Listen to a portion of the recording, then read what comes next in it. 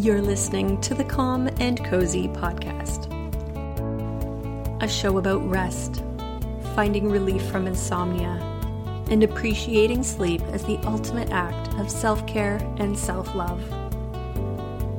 I'm your host, Sleep Coach Beth, author of the Calm and Cozy Book of Sleep, and as a sweet listener once called me, your sleep fairy godmother. Okay, finish this sentence for me. If you have nothing nice to say, don't say anything at all. You've likely heard this saying several times throughout your life. I know I have. It's popular for a reason. Our words affect our beliefs and our actions, and in turn our lives. And it's also just good to not be an a-hole and say mean things about people. But this is my perfectly crafted segue, so wait for it. I believe that our words and thoughts about sleep have a profound effect on our sleep. I challenge you to get through this episode without rolling your eyes at me, but please hear me out, because a lot of what I'll be talking about comes from my own experience with sleep, so I know it to be true. Let's talk about manifestation.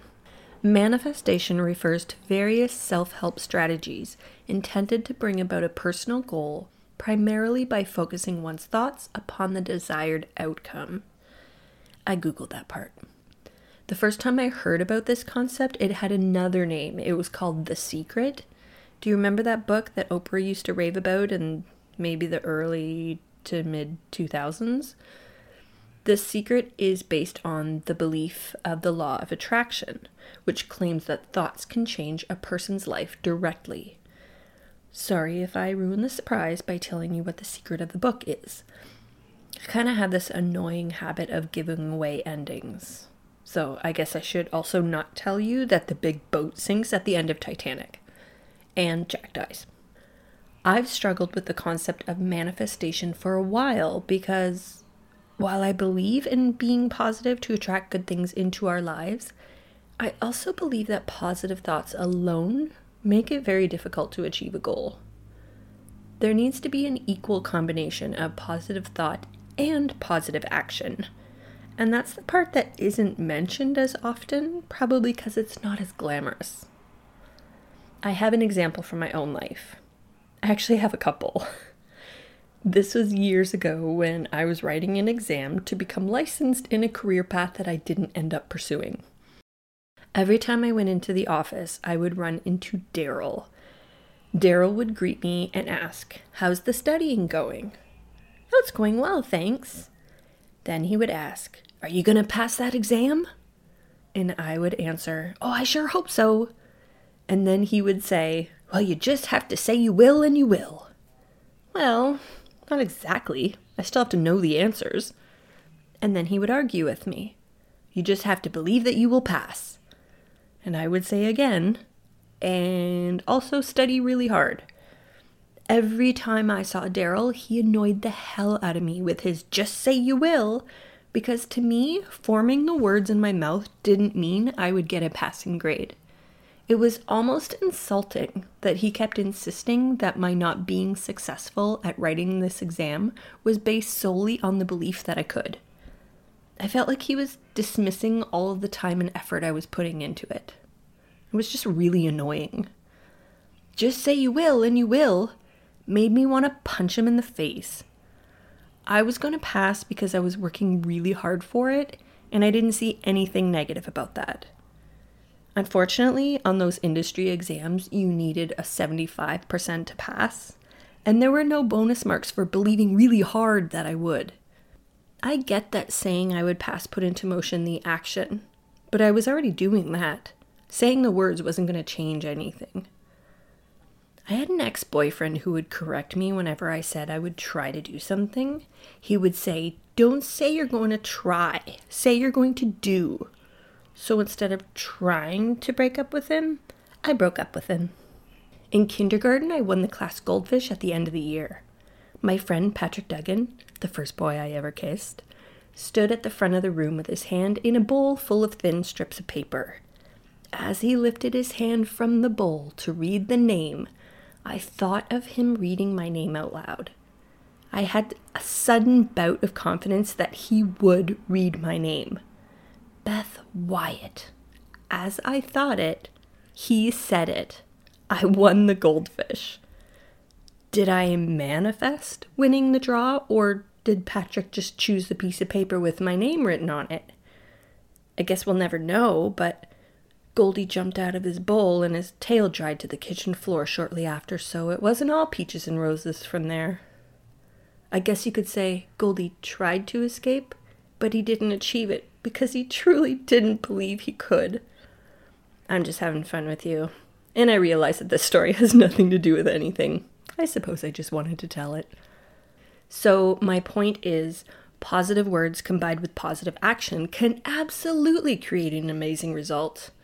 But if you're saying the words without the action along with it, is that really going to make all your dreams come true?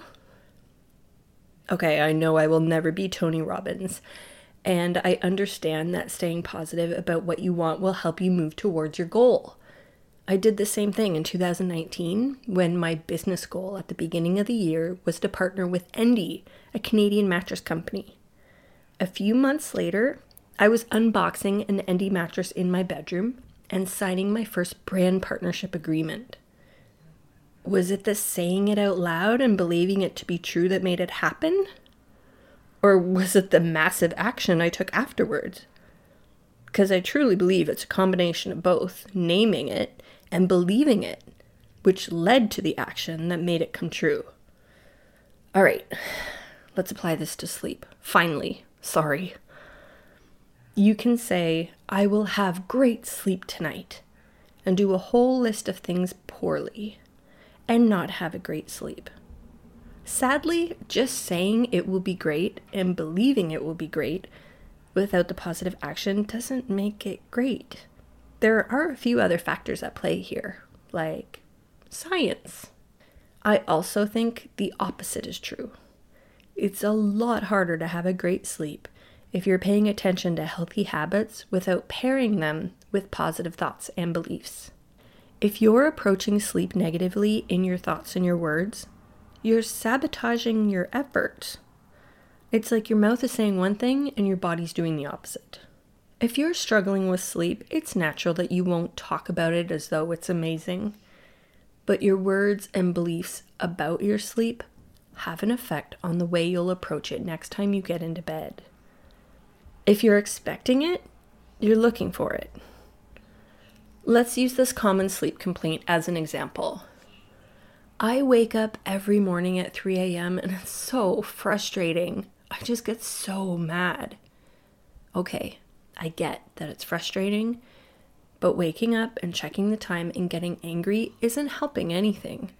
And it's creating a negative pattern. And the next time it happens, you're expecting it and you're upset about it. Your main reason for getting frustrated when you wake up is because you have this expectation that a night of good sleep is a solid however many hours without interruption. But what if you change the way you see that 3 a.m. wake up? What if you welcomed it and used that time to read a few pages of the book on your bedside table? What if I told you that we used to sleep in 2 parts? That in pre-industrial times, it was common to sleep for a few hours, wake up and engage in other activities, then go back to sleep. Would you feel a little more normal? What if I told you that sleeping for several straight hours until 3 a.m. is a really good thing? And when you wake up at 3 o'clock, you should feel good about the portion of solid sleep that you just got, instead of focusing on the wake up. Instead of seeing a common sleep pattern or habit as a bad thing, try accepting it and welcoming it and see what happens. The next time your common sleep disturbance or pattern happens, acknowledge without reaction and use that time to do something peaceful, like pray or meditate or daydream. Take the pressure off of yourself to fall back asleep and just rest. Enjoy your time in bed. Lying in bed feeling disappointed does nothing to improve the situation. You've tried that before and it hasn't worked. Let's try something else, okay? Let's align your thoughts, words, and actions to create healthier sleep. You will not sleep perfectly every night, and you don't get to choose how your body sleeps. Stop expecting a certain outcome and then being disappointed when it doesn't happen. Trust your body to create the sleep that it needs. If you're doing the things you know you need to do, your body will take care of the rest. And the best way you can support your body during that time is to accept what happens, stay positive with your thoughts and your words, and just believe that all will be well. If you don't feel well or your sleep is negatively affecting your life, by all means, get that checked out.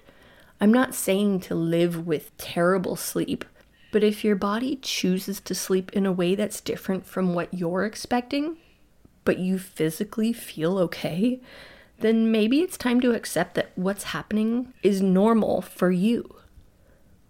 I do believe that by learning to love sleep before I had all those habits down, I was improving my sleep. Looking forward to going to bed and enjoying my time in bed made my sleep better before it was great.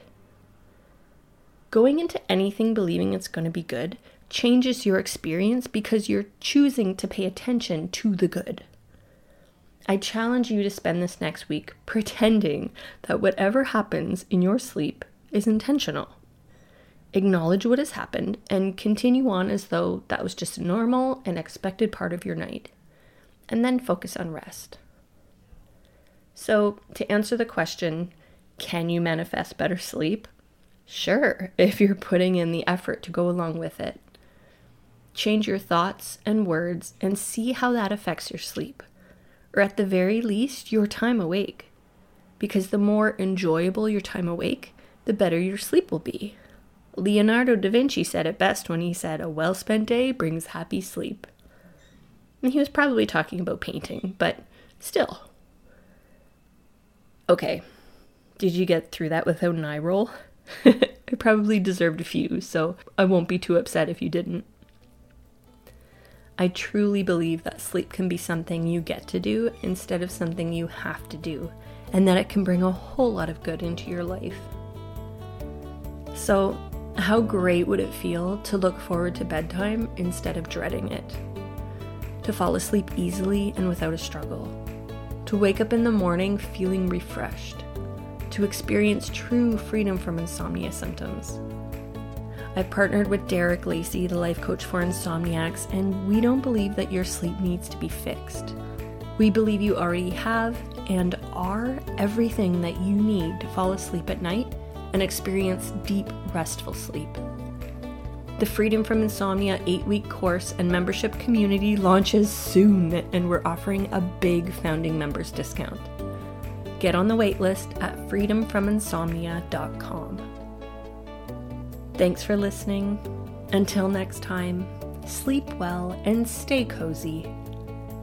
And to my mom who listens to my podcast every night as she falls asleep, good night, Mama.